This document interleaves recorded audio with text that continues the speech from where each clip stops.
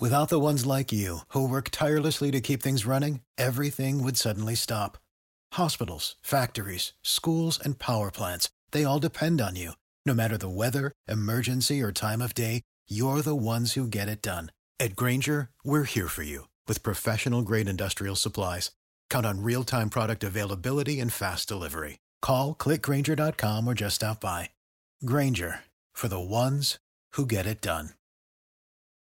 What's the easiest choice you can make? Window instead of middle seat? Picking a vendor who sends a great gift basket? Outsourcing business tasks you hate? What about selling with Shopify?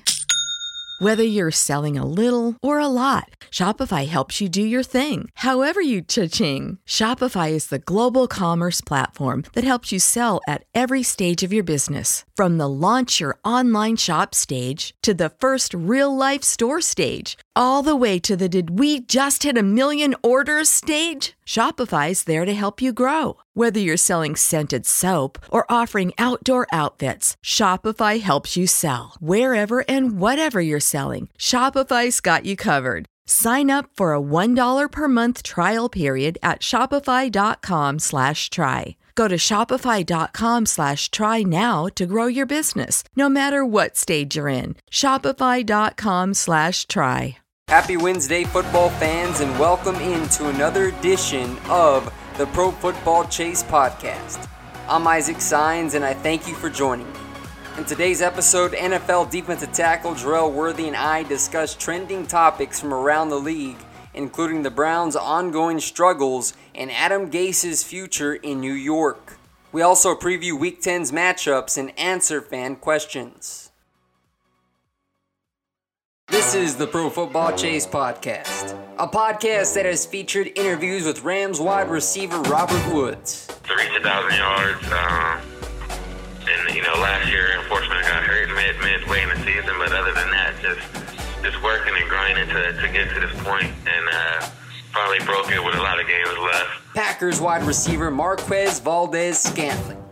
Just the fact that we got a all-pro on the other side of the ball. In Devontae.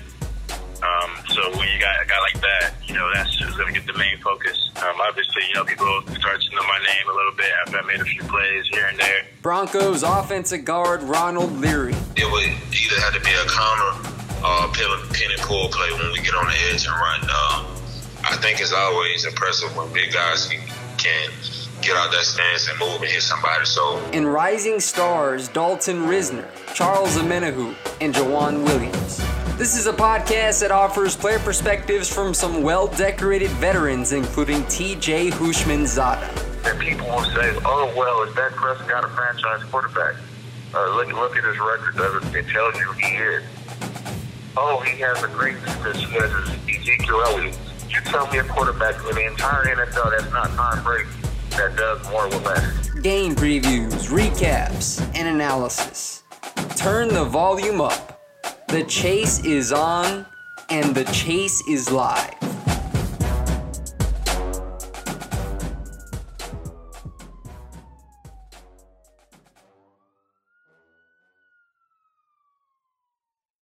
Good afternoon, everybody, and welcome into the Pro Football Chase podcast. It's Isaac Sines with you, and my co-host, NFL defensive tackle Jerrell Worthy. It is Week 10 in the NFL. Cannot believe how fast time is flying. We're already beyond the midway point. We had our power rankings on last week's podcast. Now we dig into a couple of headline topics, including Cam Newton to injured reserve, and we're looking at the Jacksonville Jaguars, Nick Foles, Gardner Minshew. So before we get into that, Jerrell, how are you doing today, man? Man, I'm doing excellent, man. I'm excited because we're starting to get into the meat and potatoes of the season, and everything is moving along as it should be, man. So it's going to be a lot of competition coming down the stretch. That's for sure. It looks like the playoff pictures are starting to heat up a little bit in both the AFC and the NFC. But we're going to go ahead and get going with the Offensive Player of the Week. Who is your pick?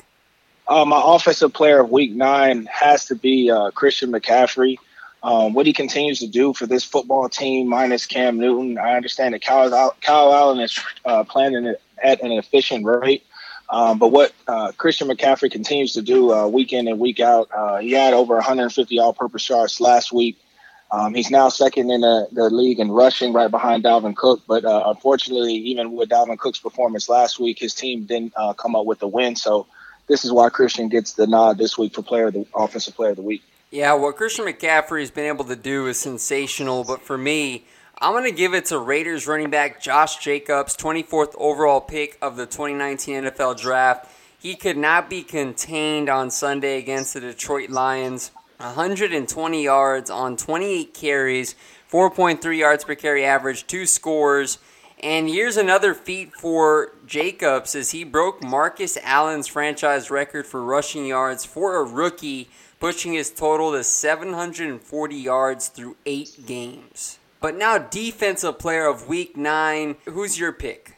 I think it was very tough, man. I think just based off the implications and, what was at stake, I'm going to go with safety Marlon Humphrey. Marlon Humphrey out of with Baltimore. He was had excellent play this past Sunday against the Patriots, scoring a touchdown, six tackles total, 5 solos. And he's been great ever since his acquisition earlier in the season. And it was between him and Marcus Peters, man. They've both been playing phenomenal ever since coming over to the Baltimore program and getting into that type of culture. And it was tough to pick between the two, but I had to go with Humphreys just because of the touchdown. Well, I do have 2 players, Jarrell, that I have to give the co-defensive player of the week, and I talked about both of them on last week's show, and it's the Chargers edge rushers, Melvin Ingram and Joey Bosa.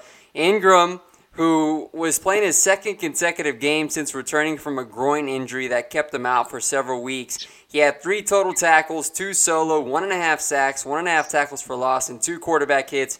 And Joey Bosa, his counterpart, 4 tackles, 2 solo, 1.5 sacks, 1.5 tackles for loss, and 4 quarterback hits. Both players were instrumental in limiting Aaron Rodgers and the Packers to just 184 total yards and 13 first downs.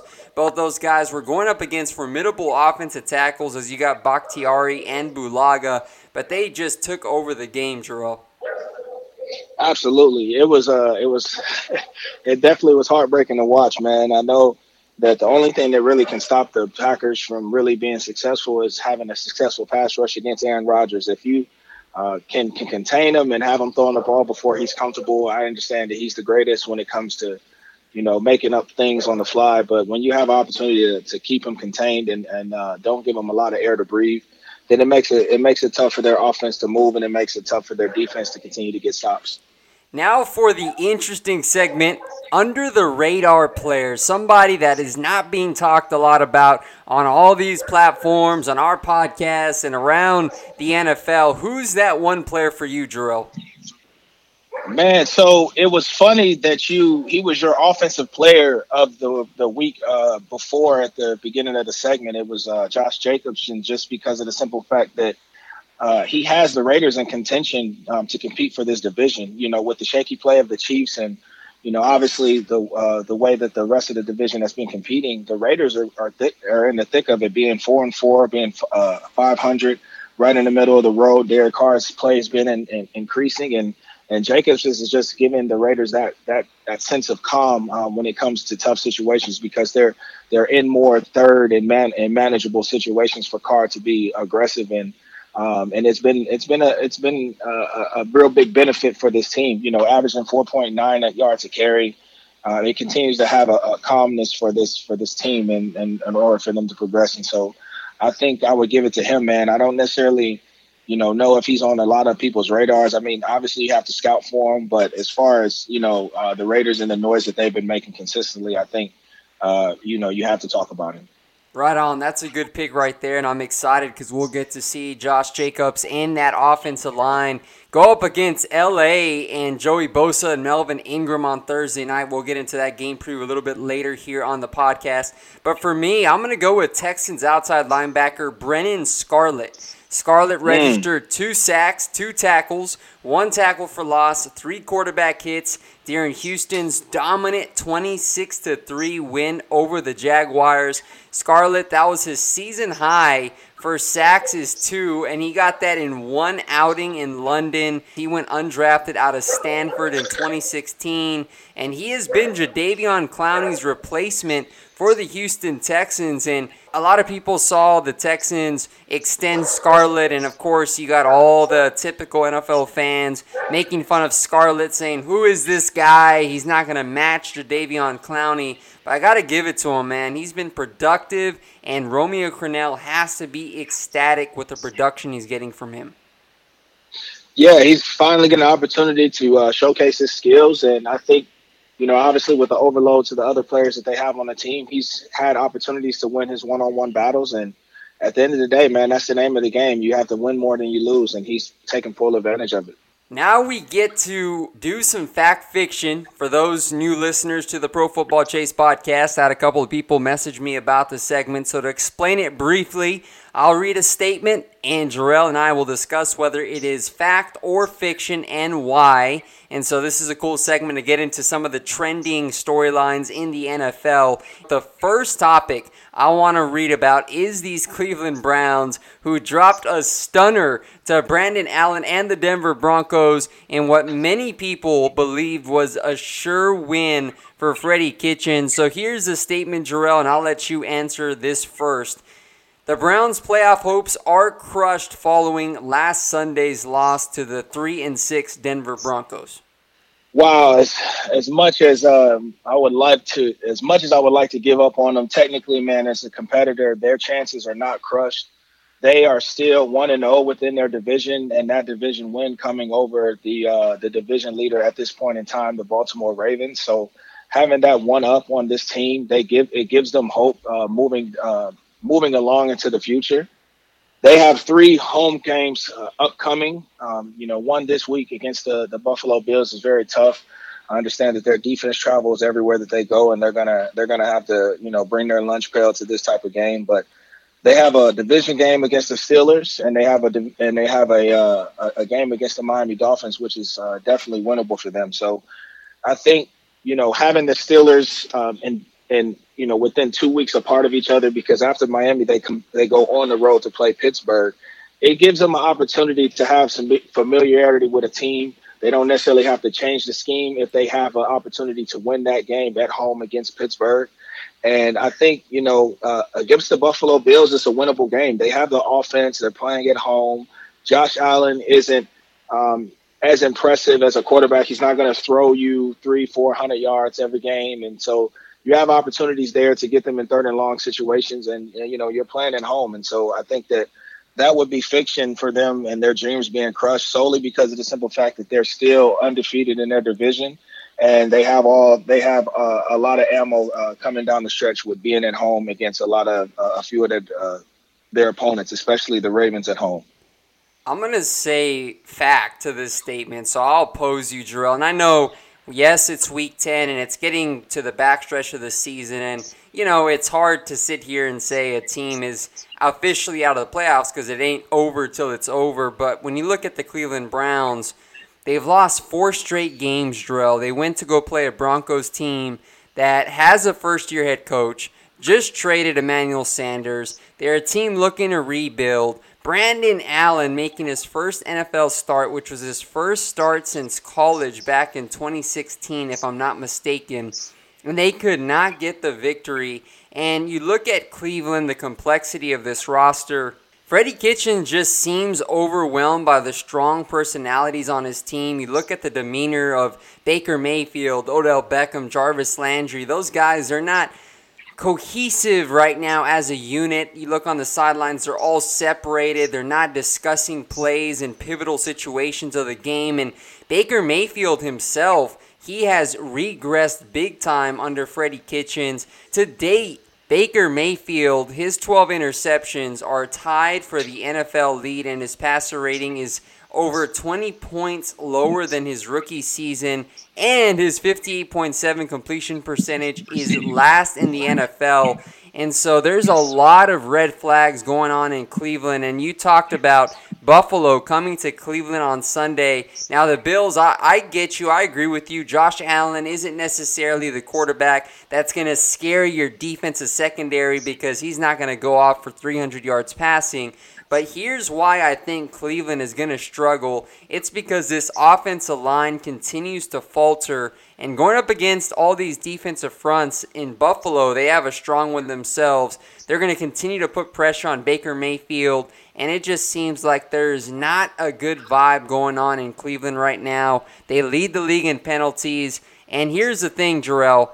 Should Cleveland lose on Sunday against Buffalo, they're all of a sudden 2-7. And you look at the Ravens, who lead the division at 6-2. They got the Bengals, which is a pretty much a sure win. The next thing you know, they're going to be 5 games back in the division, and at that point, they're not going to have any way out. Yeah, but see, you have to understand, man, like, it all depends on how many wins that you have against your division opponents. Like, you can win. They can still win their division. I mean, like, they still have all their division games coming down the stretch, man. I think, Cincinnati's are definitely a winnable game. Having Pittsburgh, like I said, in 2 of the 3 weeks of a stretch, they play them at home, and then they play Miami, and then go on the road to Pittsburgh. Having familiarity with a team that close together gives you an opportunity to be able to beat them twice, as well as having already beaten the Baltimore Ravens and you get them at home, you feel confident about that team moving forward. We've seen this in the past where there's teams like the St. Louis Rams when they were in St. Louis and having a 7-9 record, I believe, or it might have been the Tennessee Titans having a 7-9 record and still making the playoffs. I mean, it's definitely doable, man. And I think at this point in time now, Cleveland, as long as you can get one game going, then you can start to put a streak together. I've been in that situation before, being under 500 without Aaron Rodgers, and we had to pull some things together, and we got them back, luckily, the last game of the year against Chicago in order to get into the playoffs. But just battling through that adversity, man, any team can do anything if they put their mind to it, man. You just got to get one win under your belt. 2 things to that point that you just made, Jarrell. Pittsburgh, I don't know why everybody's talking about them as cupcakes, man. I mean, they got something going there. I know Mason Rudolph, the guy doesn't look the greatest, but that defense in Pittsburgh has turned the corner with Cam Hayward and Minkah Fitzpatrick. And on top of it, I expect Baltimore to continue rolling. So I understand that, Cleveland, they still have a lot of their divisional games out in front of them. But I don't know, man. Right now, it just looks like that ship may have sailed in Cleveland. Now, of course, as you said, we'll see what happens on Sunday against Buffalo because it has to start there to see how the Browns respond to all the circus, the noise that's just generating in Berea, Ohio. So, nonetheless, it is a disappointment for Cleveland and their fans. I can see they're so upset over this team, and there's high expectations, but a lot of work to be done for the Browns to even be in contention for a wild card spot, much less their division. But let's go ahead and move on now here, Jarrell, to the next topic, and it has to do with another organization and a franchise that they are just at rock bottom. Adam Gase, the Jets, they lost to the Dolphins on Sunday, giving them their first victory of the season. So here is the statement. The Jets must act fast and fire head coach Adam Gase, despite it being his first season in New York. Yeah, it just seems that everything is really, I would give it fact. I mean, I think it's just been a dysfunctional organization from top to bottom, from ownership to GM to head coach. They didn't necessarily know what their GM wanted to do. They allowed him to stay long enough to be able to fire him after drafting some successful guys. And I think at the end of the day, it's a very tough situation out there in New York. I think personally he's lost communication with the team. I think as far as the general manager goes, he's lost communication with the team, and it shows, man. It shows within their play. It shows within their effort. We have a once-in-a-generation type player in Le'Veon Bell have so much success in Pittsburgh to where it literally seems like he could do no wrong when the ball is in his hands. And, I mean, he's been just a shade of himself, a shadow, and as far as being in this Jets offense, and it just looks terrible. When you look at the other quarterbacks, Sam Darnold had an opportunity to come back and have some success. He had some success in his first game back against the Cowboys, and it was a really big hoorah at that moment in time. And we wanted to pat the Jets on the back and say, hey, they're finally getting it going. They have their quarterback. They want to have an opportunity to compete in this division. But then once you see them moving forward, man, Sam Darnold looks terrible. He doesn't look like he's prepared week in and week out. I don't necessarily know how he goes into the week studying and his preparation. But when he just goes out into the field, man, he just doesn't necessarily seem to know what's going on. When you look at the other quarterbacks that Adam Gase has coached, when he was the head coach down in Miami, they didn't necessarily have the success that they wanted to have. Ryan Tannehill was released. Now he's having success with the Tennessee Titans, having a completion percentage of almost 72%. And a career best passer rating of 99.7, man. And like you look at that, and then you compare it to what the other quarterbacks have done under Adam Gase, man. You have to understand, man, that he might be a good offensive coordinator or a player's coach, but as far as a head coach running the organization, he seems to just be falling by the wayside.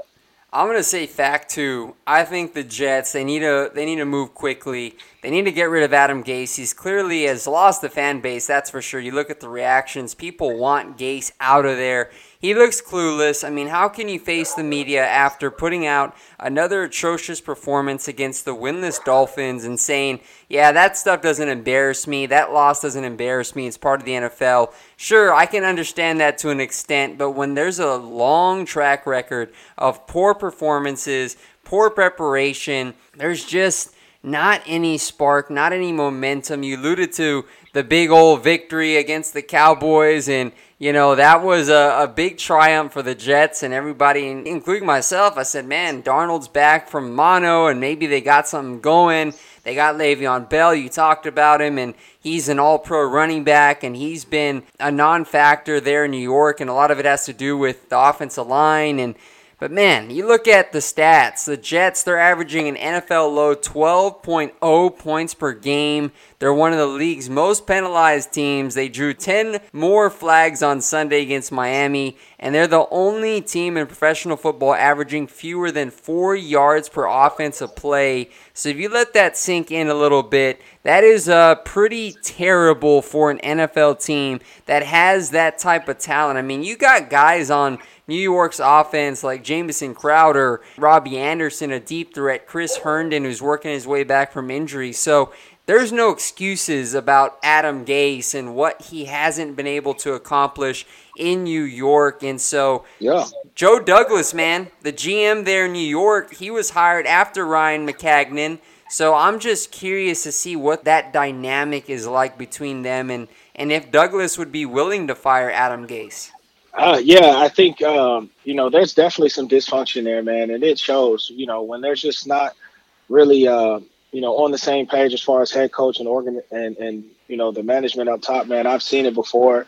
I've been a part of debacles like that, obviously being in Buffalo with the disconnect between the guys upstairs and Rex Ryan and Doug Whaley and those guys. They were great people. They gave me an opportunity to play, but when there's a dysfunction there, man, it trickles all the way down to the players. And you can see it week in and week out with this team and their preparation and the way they approach the game and the intensity that they play with. I think Adam Gase, they have to work. They have to move quickly, man, so they can go ahead and silence the critics and go ahead and silence all the speculation about where this team is headed. And they have to get somebody in there that can develop Sam Darnold in the way that they want to progress in the future, because he has the talent in order to do so. But it's just, when you have a guy that doesn't, elevate his game, then you have to look at the coach, man. When the guy's coming in and competing and trying to do everything correctly, then I think at the end of the day, the next person you have to point the finger at is the coach that's coaching that position. One head coaching candidate that got some consideration for the Jets before they went with Adam Gase was your former head coach in Green Bay, Mike McCarthy, and a lot of people liked him because of what he could do with Sam Darnold. So knowing Mike McCarthy, Jarrell, do you think that should the Jets fire Adam Gase, do you think he would be worth a look there for the Jets? Absolutely. I think Mike McCarthy is a phenomenal coach. I understand that his time in Green Bay had to come to an end. but he did bring this team a Super Bowl. He had an opportunity to develop one of the best quarterbacks in the NFL. And at the end of the day, I think he brings a certain continuity, a certain prestige to the job that Adam Gase does not bring. And when he comes in, he's all about business. He's all about statistics. I've been in his organization for 3 years. Just learning from his mindset. He's a guy that comes in. He worries about the stats. He worries about the efficiency and how we play. The cleaner the game, the more opportunities you have to win the game. And so he believes in basically penalty-free, being mind sound and body, being on the field. And I think at the end of the day, he would be a great candidate for that opportunity if that comes about for the Jets. We'll see definitely what happens there in New York. It looks like Christopher Johnson still standing by Adam Gase to this point, but things are getting uglier by the week. So that is a topic to keep an eye on. But here's the next topic here. The Jaguars, they went with Nick Foles. Head coach Doug Marrone announced at a presser that Nick Foles will indeed be their starter coming out of their Week 10 bye against the Indianapolis Colts next Sunday over Gardner Minshew, the rookie 6th-round pick who had some good play for Jacksonville during Nick Foles' absence when he suffered the broken collarbone in week number 1. So here's a statement. The Jaguars made the right decision in naming Nick Foles the starter for week 11 over Gardner Minshew. I would have to say fact with that. I think, when you look at Nick Foles' track record, especially coming back from injury, we know what he has opportunities to do. We know that he's a big-time quarterback, and he knows the right plays to make in the system to run it. And I think, Tom Coughlin coming down from the top, you have to make a decision and you have to go with your veteran quarterback. He knows that he's been in this situation before, and he's played Eli all the way through and through. And you have to go with your guy, man, that has the most proven track record in order to be successful. I mean, they're not out of it. They're standing there at 4-5. They're only a few games back of the Houston Texans, and I think they have every opportunity to win this division. I think this division is still up for grabs. I don't necessarily think that there is a leader in this division yet. Houston's playing well. They're up and down, but Tennessee continues to show me things each and every week. So I think that they make the right decision with Nick Foles going down the stretch. I say fact as well. I think Nick Foles, they paid him that big old contract, 4 years, $88 million for a purpose. I understand a lot of fans are upset there in Jacksonville because Gardner Minshew played very well. Now, of course, that horrible game against Houston on Sunday in London did not leave a good impression on Marrone and Tom Coughlin.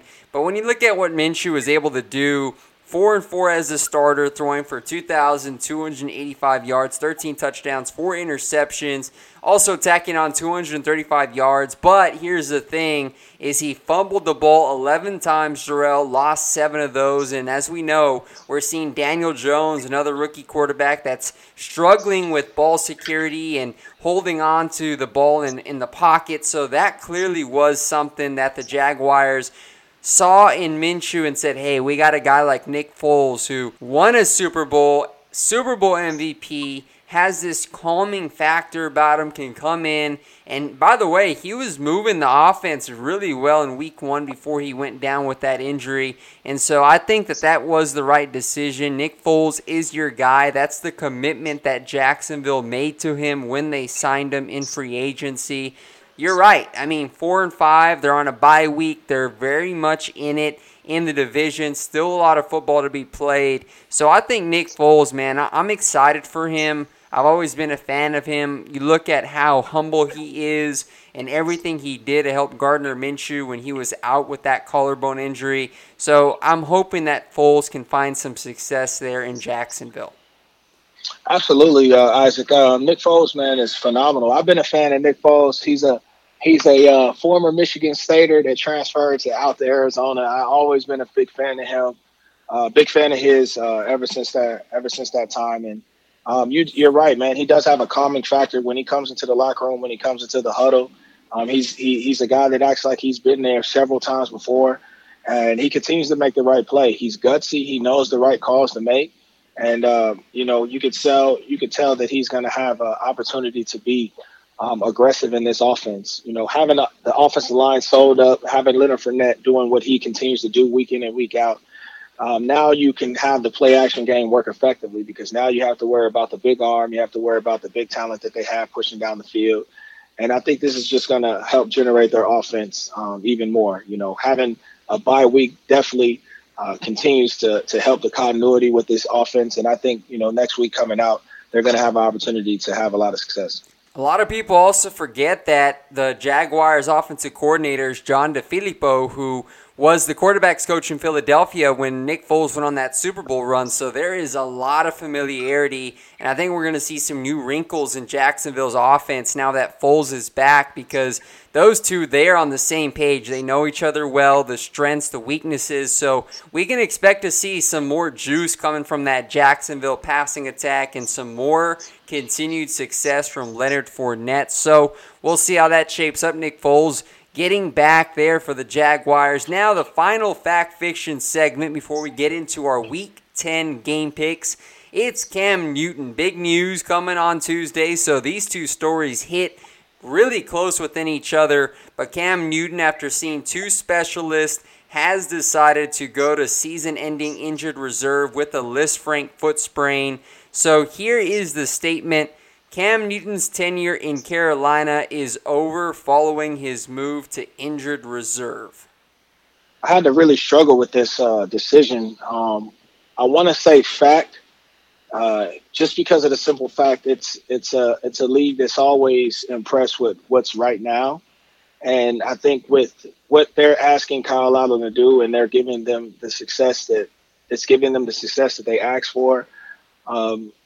I think that they're going to give him an opportunity to take over the reins. I don't necessarily think that they would give up on Cam, but it makes the decision tough. If this team moves forward and they compete well and they get deep into the playoffs, then I think that topic is definitely up for discussion.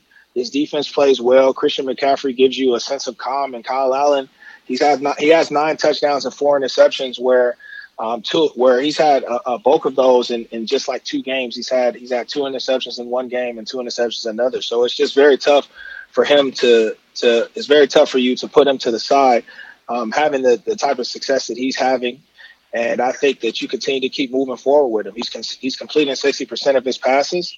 And I think that he's averaging 215 yards per a game. And you know, you were 0-8 with Cam Newton before. Now you're competing for a division title and have an opportunity to get a wild card spot. So it would be great to see.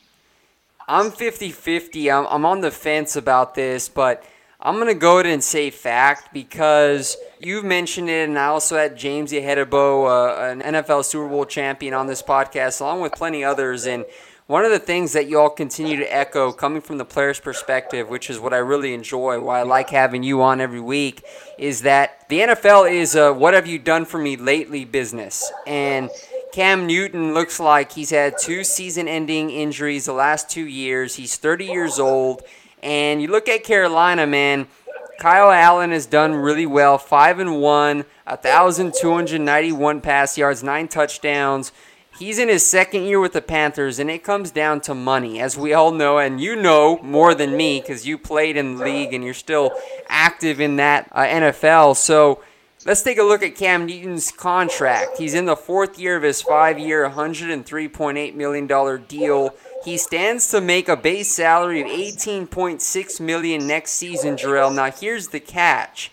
If the Panthers trade or release Newton after this season, they can get cap savings of $19.1 million. So that is a huge decision to make for Carolina. Yeah, I think when you look at it, when it comes down to finances, you know, and you're the reason, that's one of the main reasons why I kind of want to be a general manager, because it's so cool to be in behind the scenes and have an opportunity to look at the roster, fill things out, understanding that you're going to have to make some tough decisions. But when it all works out for the good and you have an opportunity to put that team together and win a Super Bowl, it's an excellent thing, man.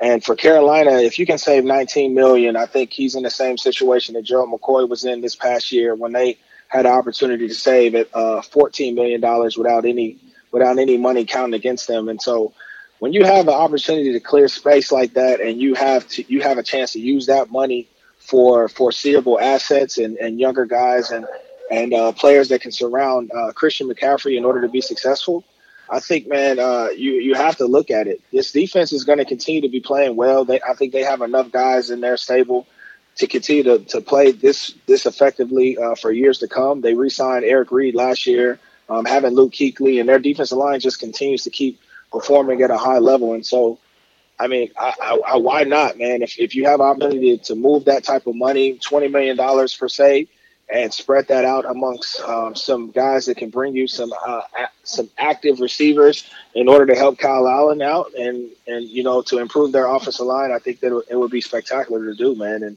And Cam Newton deserves an opportunity to win. I think he's had a chance in Carolina for so long. Everybody knows him. Everybody loves him.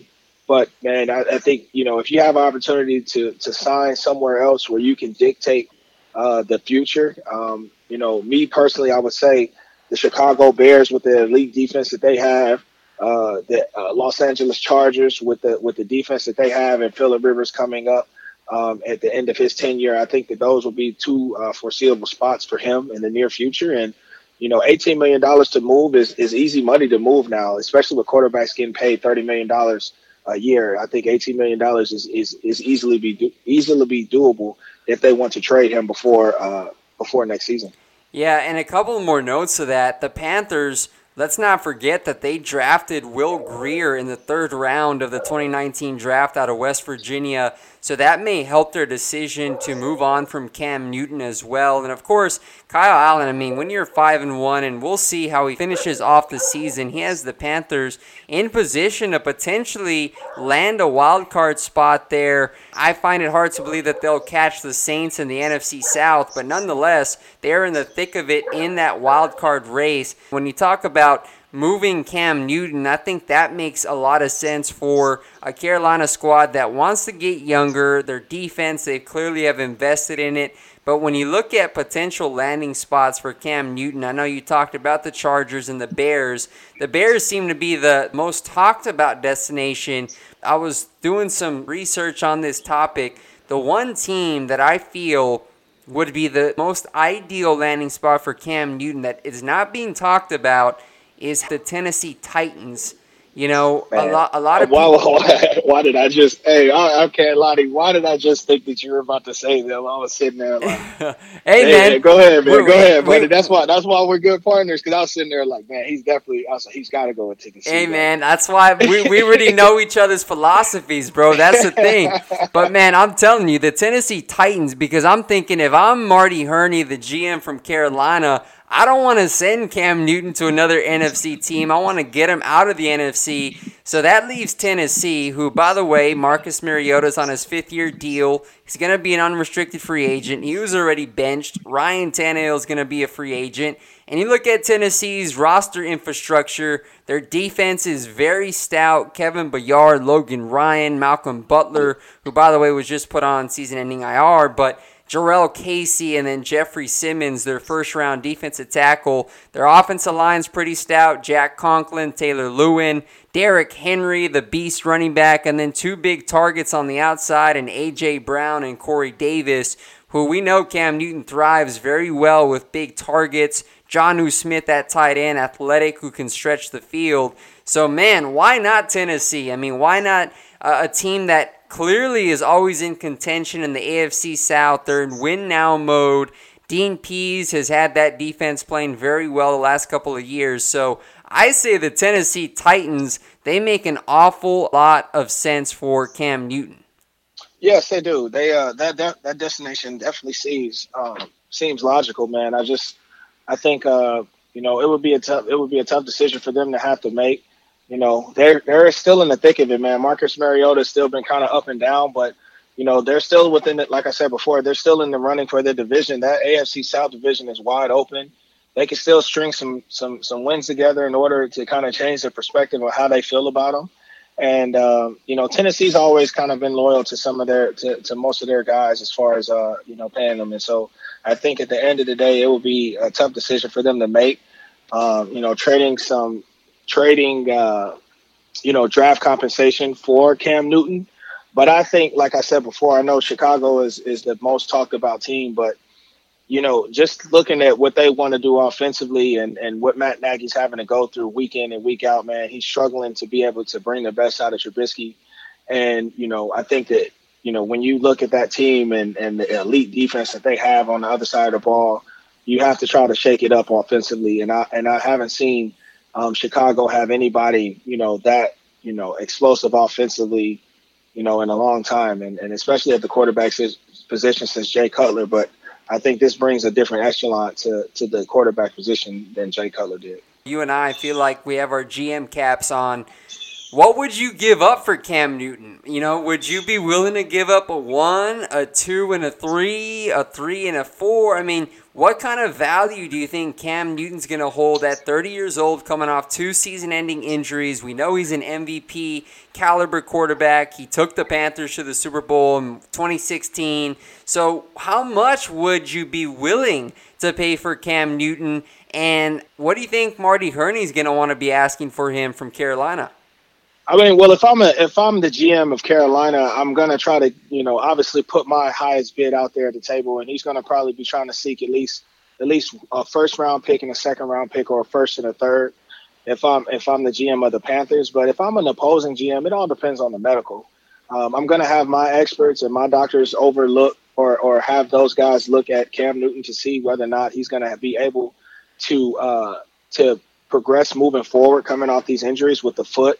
Him being a bigger guy, having a foot issue and an ankle issue, man, that kind of raises some red flags for me because, running is what he does best. And obviously, you want to progress, move forward with him as a passer, but you understand what his strengths and his weaknesses are. And so when you're going to pay for a guy like that, I think, when I'm the opposing GM, it all depends on the medical for me. If I talk to the doctors and I understand that he's going to have no limitations moving forward, then I make the trade at the highest bid if I have opportunity to if I'm in a win now position. But if I'm just trying to build my team, I'm not going to necessarily overhaul the draft picks and try to basically go all in on a Cam Newton type of player, just because I want to continue to progress my team moving forward. But if I'm in a win now situation and the only thing that's holding me back is a quarterback, basically like the Chicago Bears, then I definitely pay the price in order to solidify myself as a contender in the division and in the conference.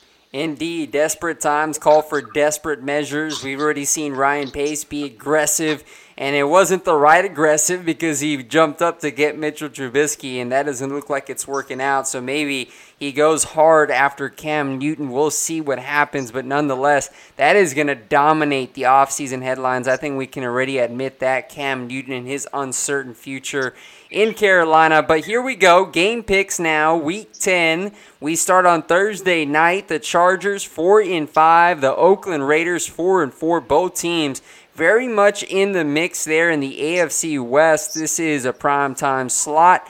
I'm going to go ahead and take the road team, the Chargers. I'm going to stand by them. I've been very consistent about LA Chargers and the talent they have on this team. It finally looks like that offense has kicked it back into high gear. They fired Ken Whisenhunt ahead of Sunday's game against the Packers. Give me them to win a tight one, 23-20 over the Raiders. I look to see how Bosa and Ingram are going to go up against that Oakland offensive line that has two mammoths at offensive tackle, Trent Brown and Colton Miller. But give me the Chargers in a narrow victory. Not so fast, my brother. I'm telling you, the Oakland Raiders have something to say. They have finally figured out their formula. John Gruden is trusting in the big guys up front. I mean, you mentioned Trent Brown, but you also forgot my guy, Richie Incognito, who's been phenomenal this year. He's been flying under the radar, but still performing at a high level.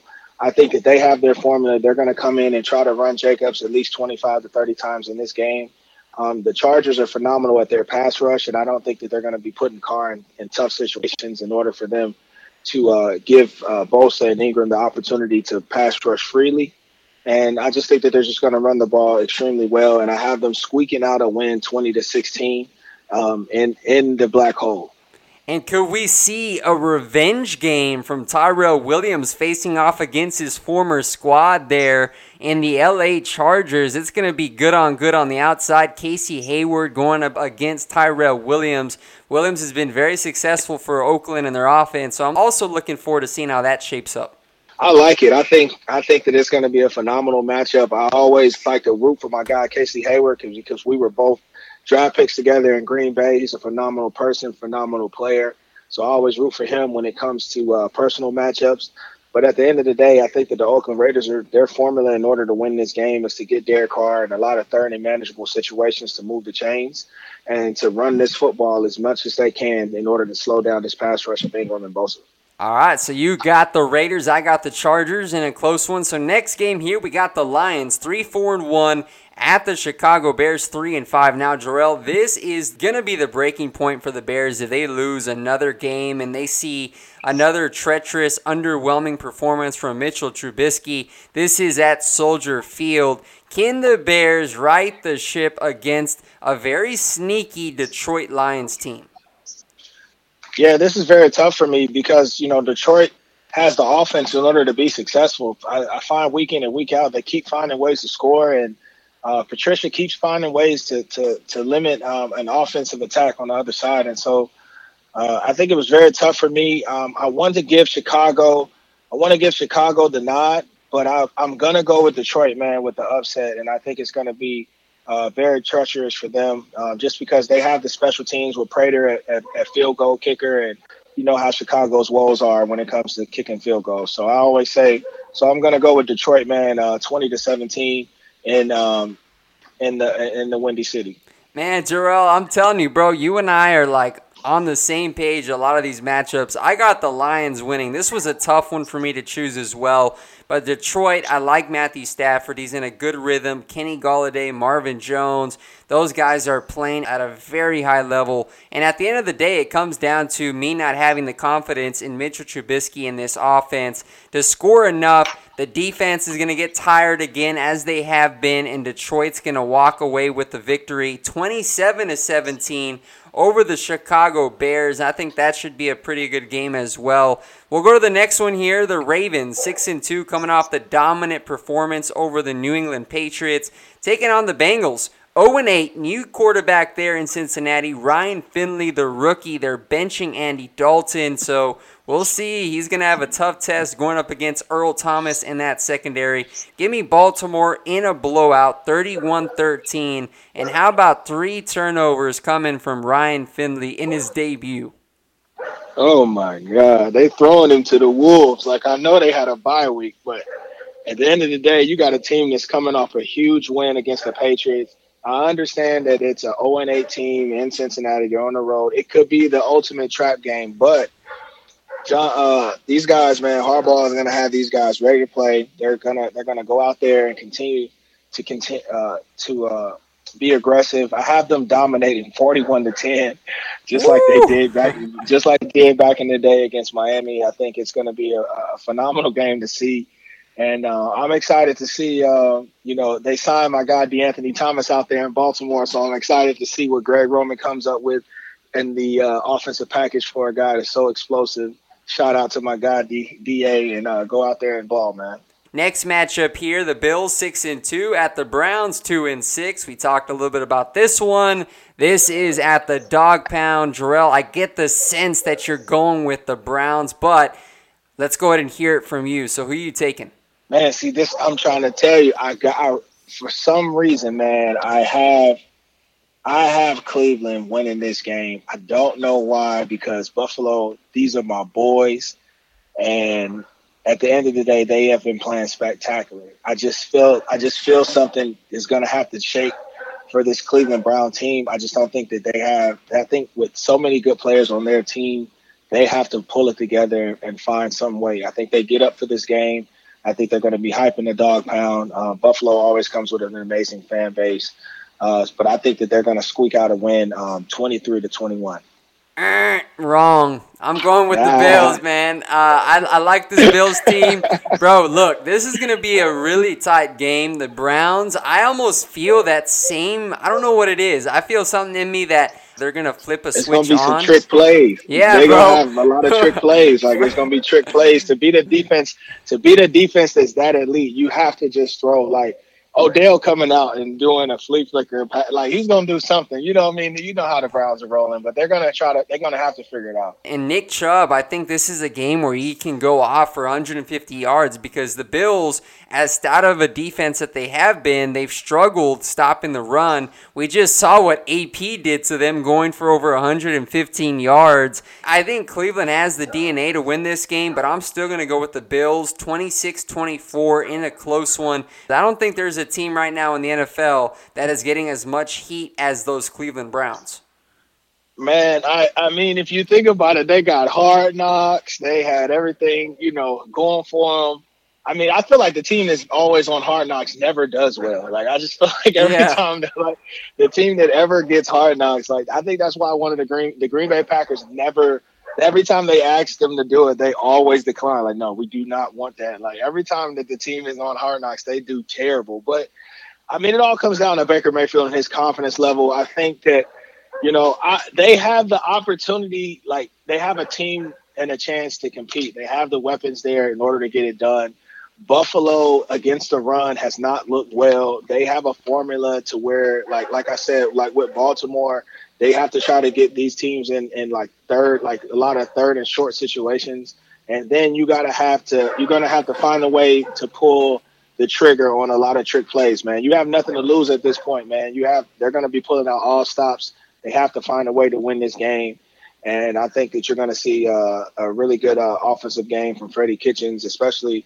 I mean, I think his back is against the wall, man. So you have to really think about it. His back is against the wall, and so you're going to have to really, he's going to have to really come up big. Here's the next matchup: the 5-3 Carolina Panthers going to Lambeau Field to take on the Packers, 7-2. The Packers are coming off a horrible performance against those Los Angeles Chargers, but they're back at home in Lambeau. Why should I even ask you who you're going to pick? But who are you going to roll with? Are you going to roll with your Packers here? I'm going to switch up on you this time around, man, and I'm actually going to take Carolina just on the sole fact that a lot of teams are starting to prove, what the formula is against the Green Bay Packers. I think Carolina performs very well against the run. They have the linebackers to be able to run with guys like Aaron Jones. Luke Kuechly is extremely fast, and he'll be able to cover Aaron Jones out the backfield. They have the continuity, and their defensive line is going to be better than Green Bay's offensive line. And so I actually take Carolina in this game in a very close one, 27-24. I think it's going to come down to like a last-second field goal in that regard. I always want to root for Mason Crosby because he's a really good guy, owns one of the most phenomenal yogurt shops you'll ever get up in Green Bay. Fact right there. but yeah, man, I think at the end of the day, man, Carolina has some things rolling. I think Kyle Allen is going to continue to keep progressing. I just don't see anybody on Green Bay's defense that's going to have an opportunity to stop Christian McCaffrey. Man, I was really hoping you were going to go with the Packers so I could oppose you again with an upset special, but I got the Panthers winning this one. Dude, I'm telling you, our score lines are like really close. I have the Panthers winning 27-23. So I was about to burst out laughing when he said 27-24 Carolina. But, man, I think you said everything I was going to say. The Packers, they've struggled stopping rushing attacks, man, and they have a bad man coming to town in Christian McCaffrey, who's been unstoppable. In fact, I'd look for him to total 200 yards from scrimmage. That is a guarantee right there, both in the pass and the run game going up against Green Bay. They're going to dominate the time of possession. They're going to be able to come up and stop Aaron Jones and limit Aaron Rodgers on the outside. So give me Carolina 27-23. But we're going to move on here to the Chiefs at the Titans. Now, Patrick Mahomes, we're not sure if he's going to play or not, but they're going to go face a Tennessee team that they're in a very desperate situation as well, backed into a corner, 4-5. They need a win. I don't see them getting it. I have Kansas City winning 20-16.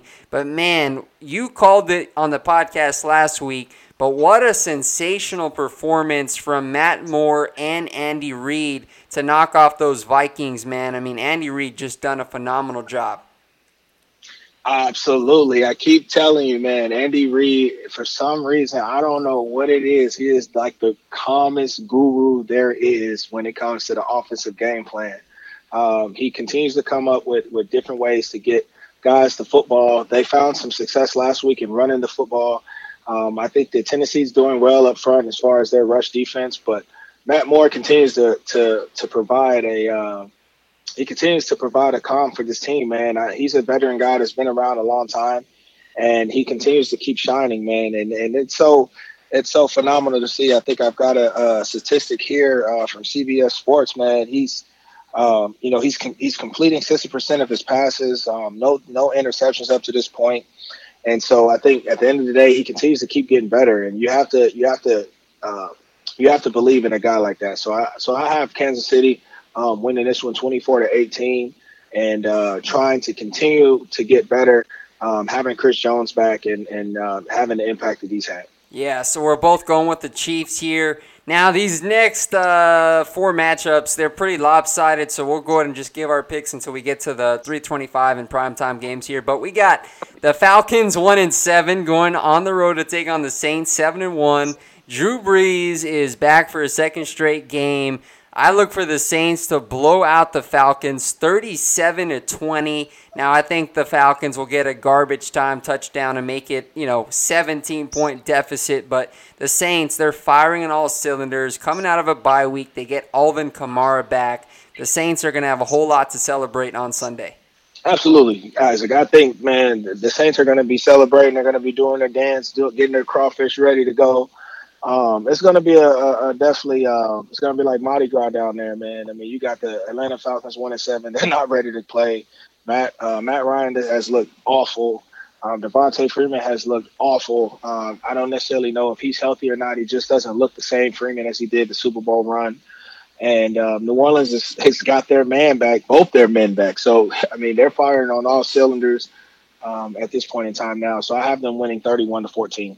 All right, now we get Tang Bull 2.0, Jarrell. We got the Jets and the Dolphins last week, and now we get another astonishing, highly anticipated battle of New York, the 2-7 Giants and the 1-7 Jets. Man, this game, you better stop what you're doing, bro, and you got to watch it, man. I know you're already hyped. I can sense it from you on the other end of this phone conversation, but give me the G-Men 19-13 in a field goal fest. Daniel Jones and Sam Darnold, they're going to go at each other. But when it comes down to it, the Jets have just been a little bit more awful than the Giants. So I'm going to give the Giants the nod here. I'm going to go with the Giants as well. But I personally think Saquon is going to rip the stage. I think he's going to have a phenomenal day in MetLife. I'm always excited to get a chance to watch him. So I say he goes off for 4 touchdowns. I have them dominating 28-10. I think the Jets just look terrible. And the Giants continue to compete, man. My homeboy Benny Fowler out there, man. And shout out to my guys, Cody Lattimore, man. You guys continue to keep balling. So I got the Jets. I mean, not the Jets, but I've got the Giants dominating this game, man. Yeah, and maybe Adam Gase will get canned after another awful performance. So we'll see how that shapes up. They got to call him an Uber. He got to go. He may not have himself a ride back to the facility there. We'll see how that goes out. But here we go. Another one. Cardinals 3-5-1 at the Buccaneers 2-6. This is a revenge game for Bruce Arians. He's facing his former team, although he's taken about 5 coaches and 6 players from his time in Arizona over there to Tampa Bay with them. So it's kind of funny how that's worked out. Jameis Winston, the guy has just been unstoppable. I know he's a turnover machine, but Mike Evans is just having an incredible campaign. I think this is going to be a shootout between Jameis Winston and Kyler Murray, but the Buccaneers, they hang on 34-31. Man, I think this is going to be a high-scoring game as well. We both have the same exact score lines as far as the team winning. I have the Bucs as well winning this game. It's crazy to see how Mike Evans has continued to keep dominating, knowing that he's going to get double teamed week in and week out, and he continues to keep dominating at a high rate. And Jameis Winston, man, I mean, it's crazy to see whether or not they're going to extend him at the end of the year and give him a big contract. He's a turnover machine. but he can still give you like 350 to 400 yards passing on any given night. And like, it's insane to see. It's insane to actually have to go into work week in and week out knowing that, like, hey, man, look, this guy might give us 3 interceptions, but he might give us 6 touchdowns also. So it's like, it's very tough to see, man. But, shout out to Tampa Bay, man. You guys continue to keep progressing, man. Hopefully you guys can get this win. Shout out my guy, JPP, and his new addition with his son.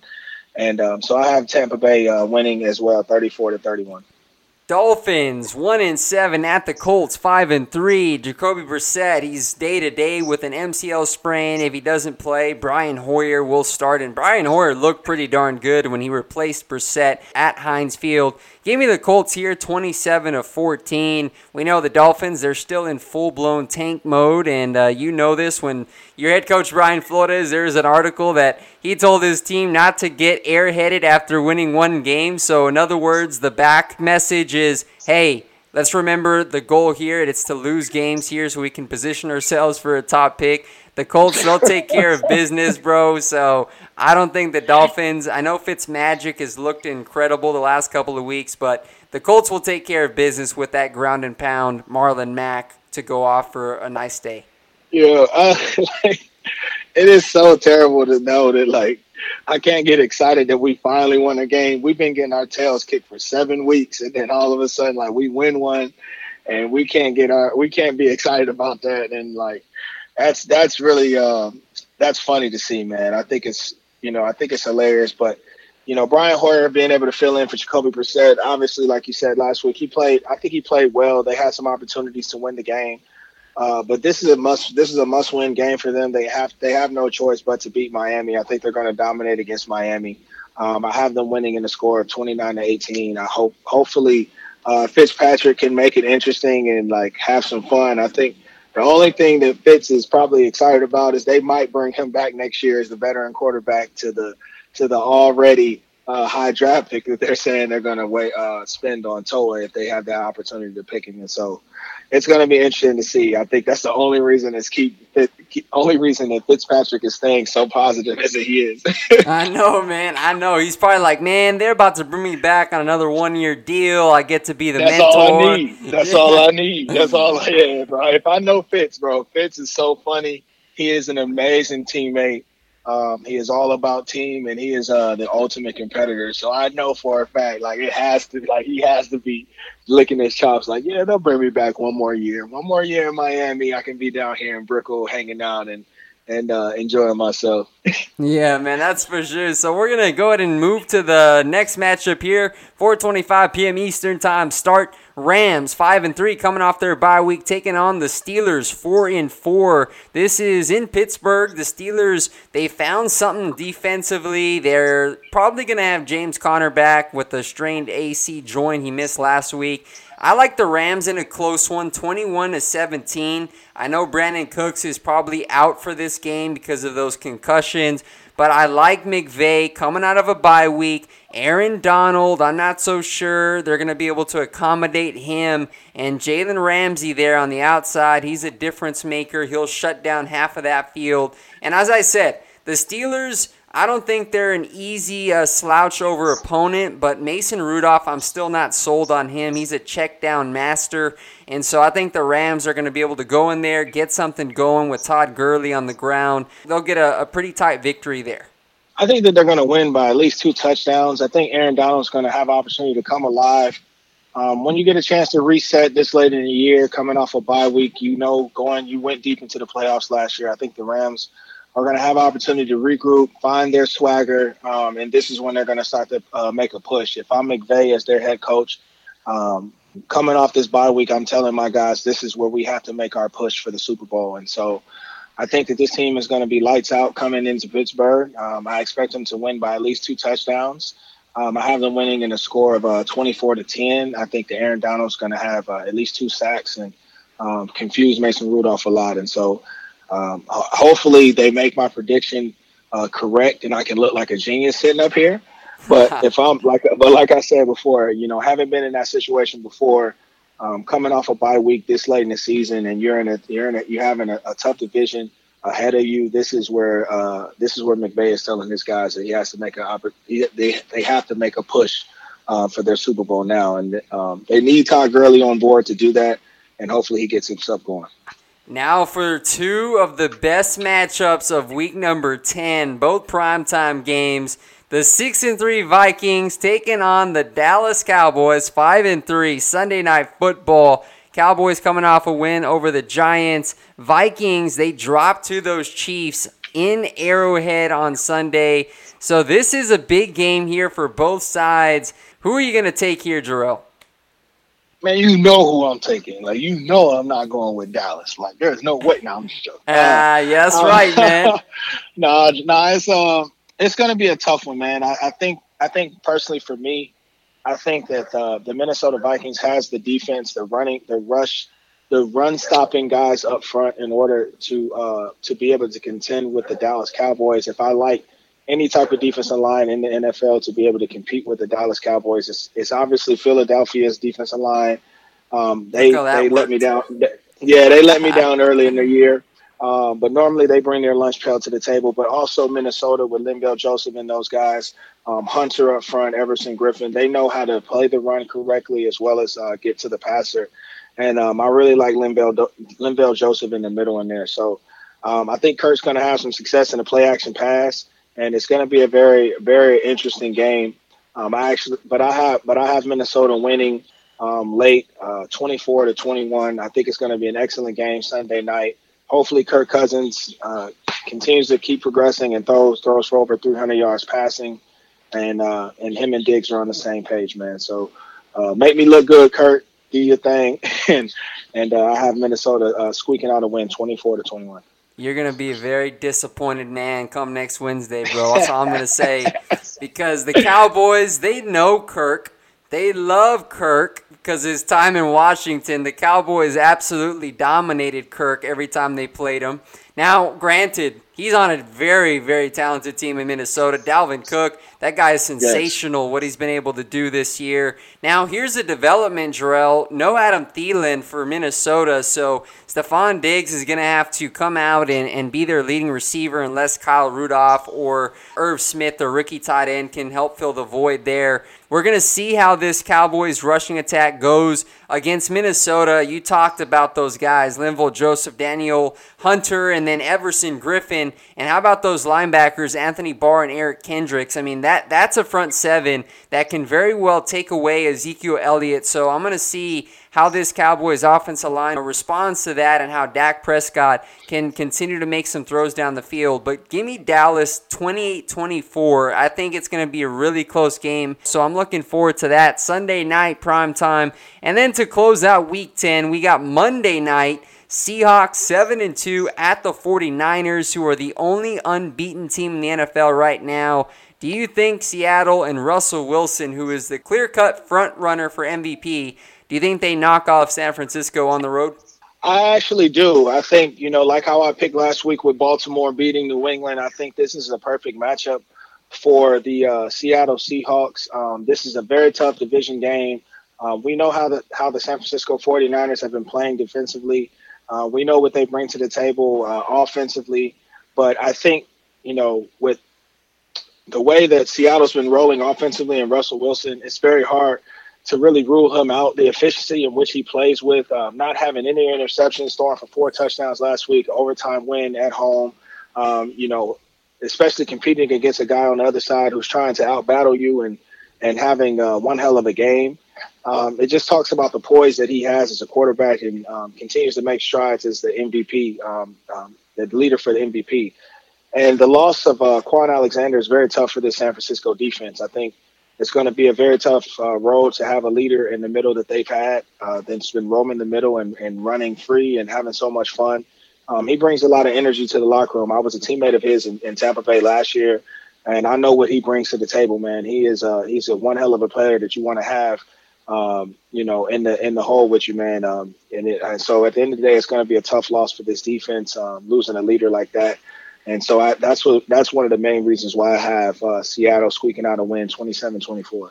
Yeah, and I know San Francisco, that secondary, they really haven't been tested a lot because of that front seven. You got guys like DeForest Buckner, Eric Armstead, Solomon Thomas, and Nick Bosa getting after the opposing quarterback. And we saw Kyler Murray. He had a lot of success passing on that secondary there in San Francisco. And so that does worry me a little bit if you're San Francisco, because you're facing Russell Wilson, arguably the best quarterback in the NFL right now, what he's able to do as a mobile quarterback, work in and outside of the pocket. And so that pass rush is going to have a harder time trying to contain Russell Wilson. San Francisco has also struggled against the run, and we all know Chris Carson, that guy can tote the rock, and he can take people with him as well. Very physical running back.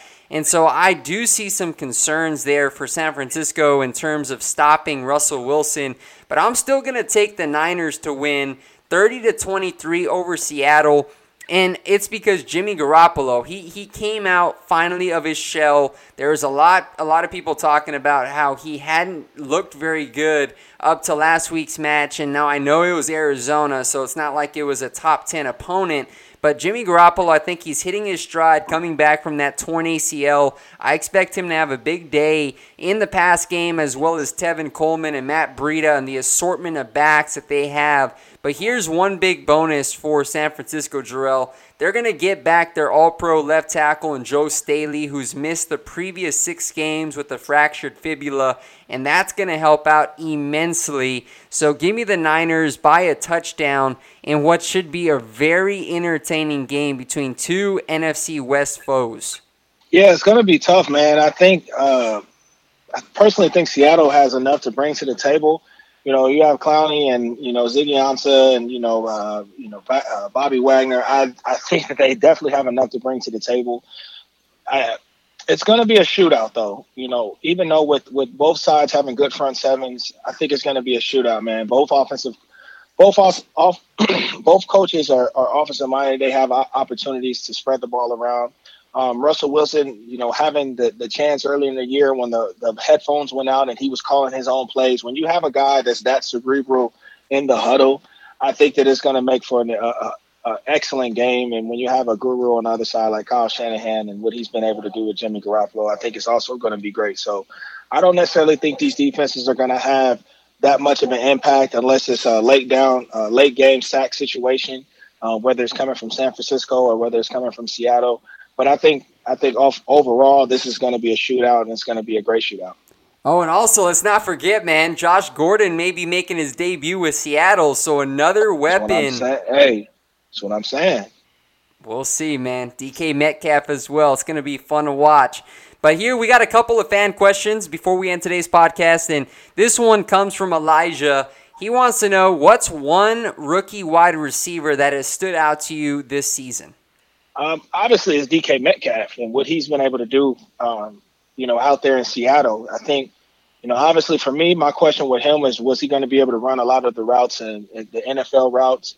Obviously in college, there's a lot of RPO situations where, there's, pass and run in the same game. And so basically he's either running a slant or he's running a go. He's never, but we've been able to see him run a plethora of routes on the route tree, whether that's inside digs or, in and outs where he breaks in and then, he breaks back to the outside. And so having the 9 route always in his repertoire, he's been able to have a lot of success and get away from guys on his speed. Last week he had the over route that was in for a touchdown. That was a very pivotal point for their game. And so DK Metcalf is the one rookie receiver that continues to stand out. And I think he has an opportunity to make the Pro Bowl this year. Yeah, here's one for me, and I know that there's a lot. I mean, you got Terry McLaurin, Mecole Hardman, Marquise Brown, but one that has stood out to me, just considering the circumstances that he's been working with. Sad to see that he's done for the year with a knee injury, but how about Preston Williams from Miami? He came undrafted from Colorado State. He had some legal issues. That's why he dropped out. 6'3", big-bodied wide receiver, 32 receptions, 428 yards and 3 touchdowns on the season. Ryan Fitzpatrick has loved going at Preston Williams. Unfortunately, he suffered a torn ACL on Sunday against the Jets, so he's done for the year. But, man, that's impressive for a guy to come out, face some adversity, and the Dolphins taking a chance on him. We know how bad Miami's been, but for him to continue to thrive and be a dominant red zone force for Miami, I think bright days are ahead for Williams. Absolutely. I think he's been, to overcome a lot of adversity like that, to be able to bounce back and to have the type of success that he's been having. It's been great to see. Those are definitely, charges that could have, obviously ended his career, ended his football career. It's great to see him having an opportunity to rewrite his story and to basically put his name in the spotlight for a positive situation more so than a negative situation. Last question here, and this comes from E. Pina. He wants to know, are the 6-3 Texans overrated in your opinion? The Texans? Yeah. Let's see. It's tough to say, man, because they have a game changer as far as Deshaun Watson goes, and they continue to keep improving offensively. They have some really good deep threats in Kenny Stills and Will Fuller, and I continue to believe in Carlos Hyde moving forward. I think he's found a home in Houston, and he continues to keep moving forward. I think for me, it's just going to be defensively. Secondary.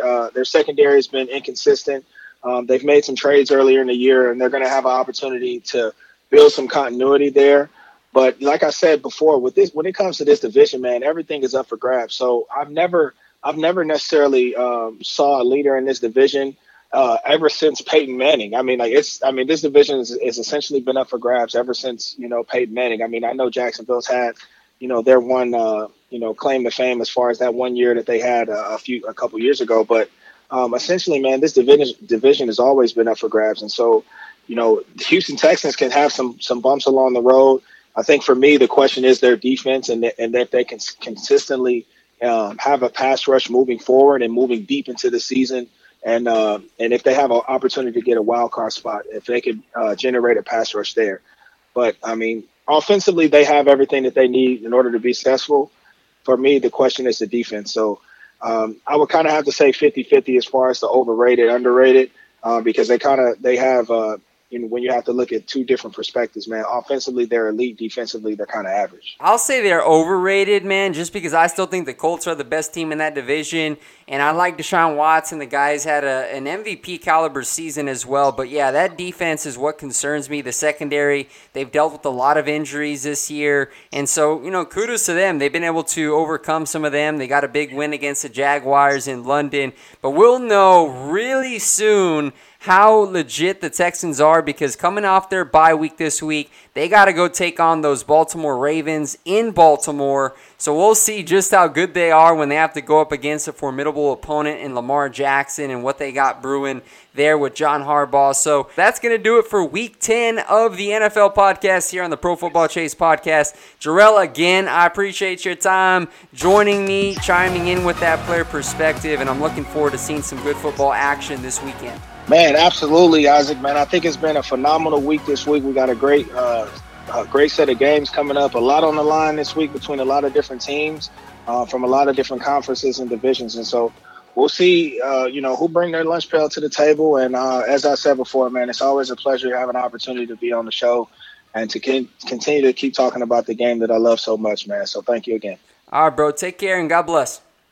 All right, you too. Support for this podcast and the following message come from Corient. Corient provides wealth management services centered around you. They focus on exceeding your expectations and simplifying your life. Corient has been helping high achievers just like you enjoy their lives more fully, preserve their wealth, and provide for the people, causes, and communities they care about. As one of the largest integrated fee-only registered investment advisors in the U.S., Corient has deeply experienced teams in 23 strategic locations. Corient has extensive knowledge spanning the full spectrum of planning, investing, lending, and money management disciplines. Leverage Corient's exclusive network of experts to craft custom solutions designed to help you reach your financial goals, no matter how complex they may be. Real wealth requires real solutions. For more information, connect with a wealth advisor today at Corient.com. That's Corient.com. Corient.com.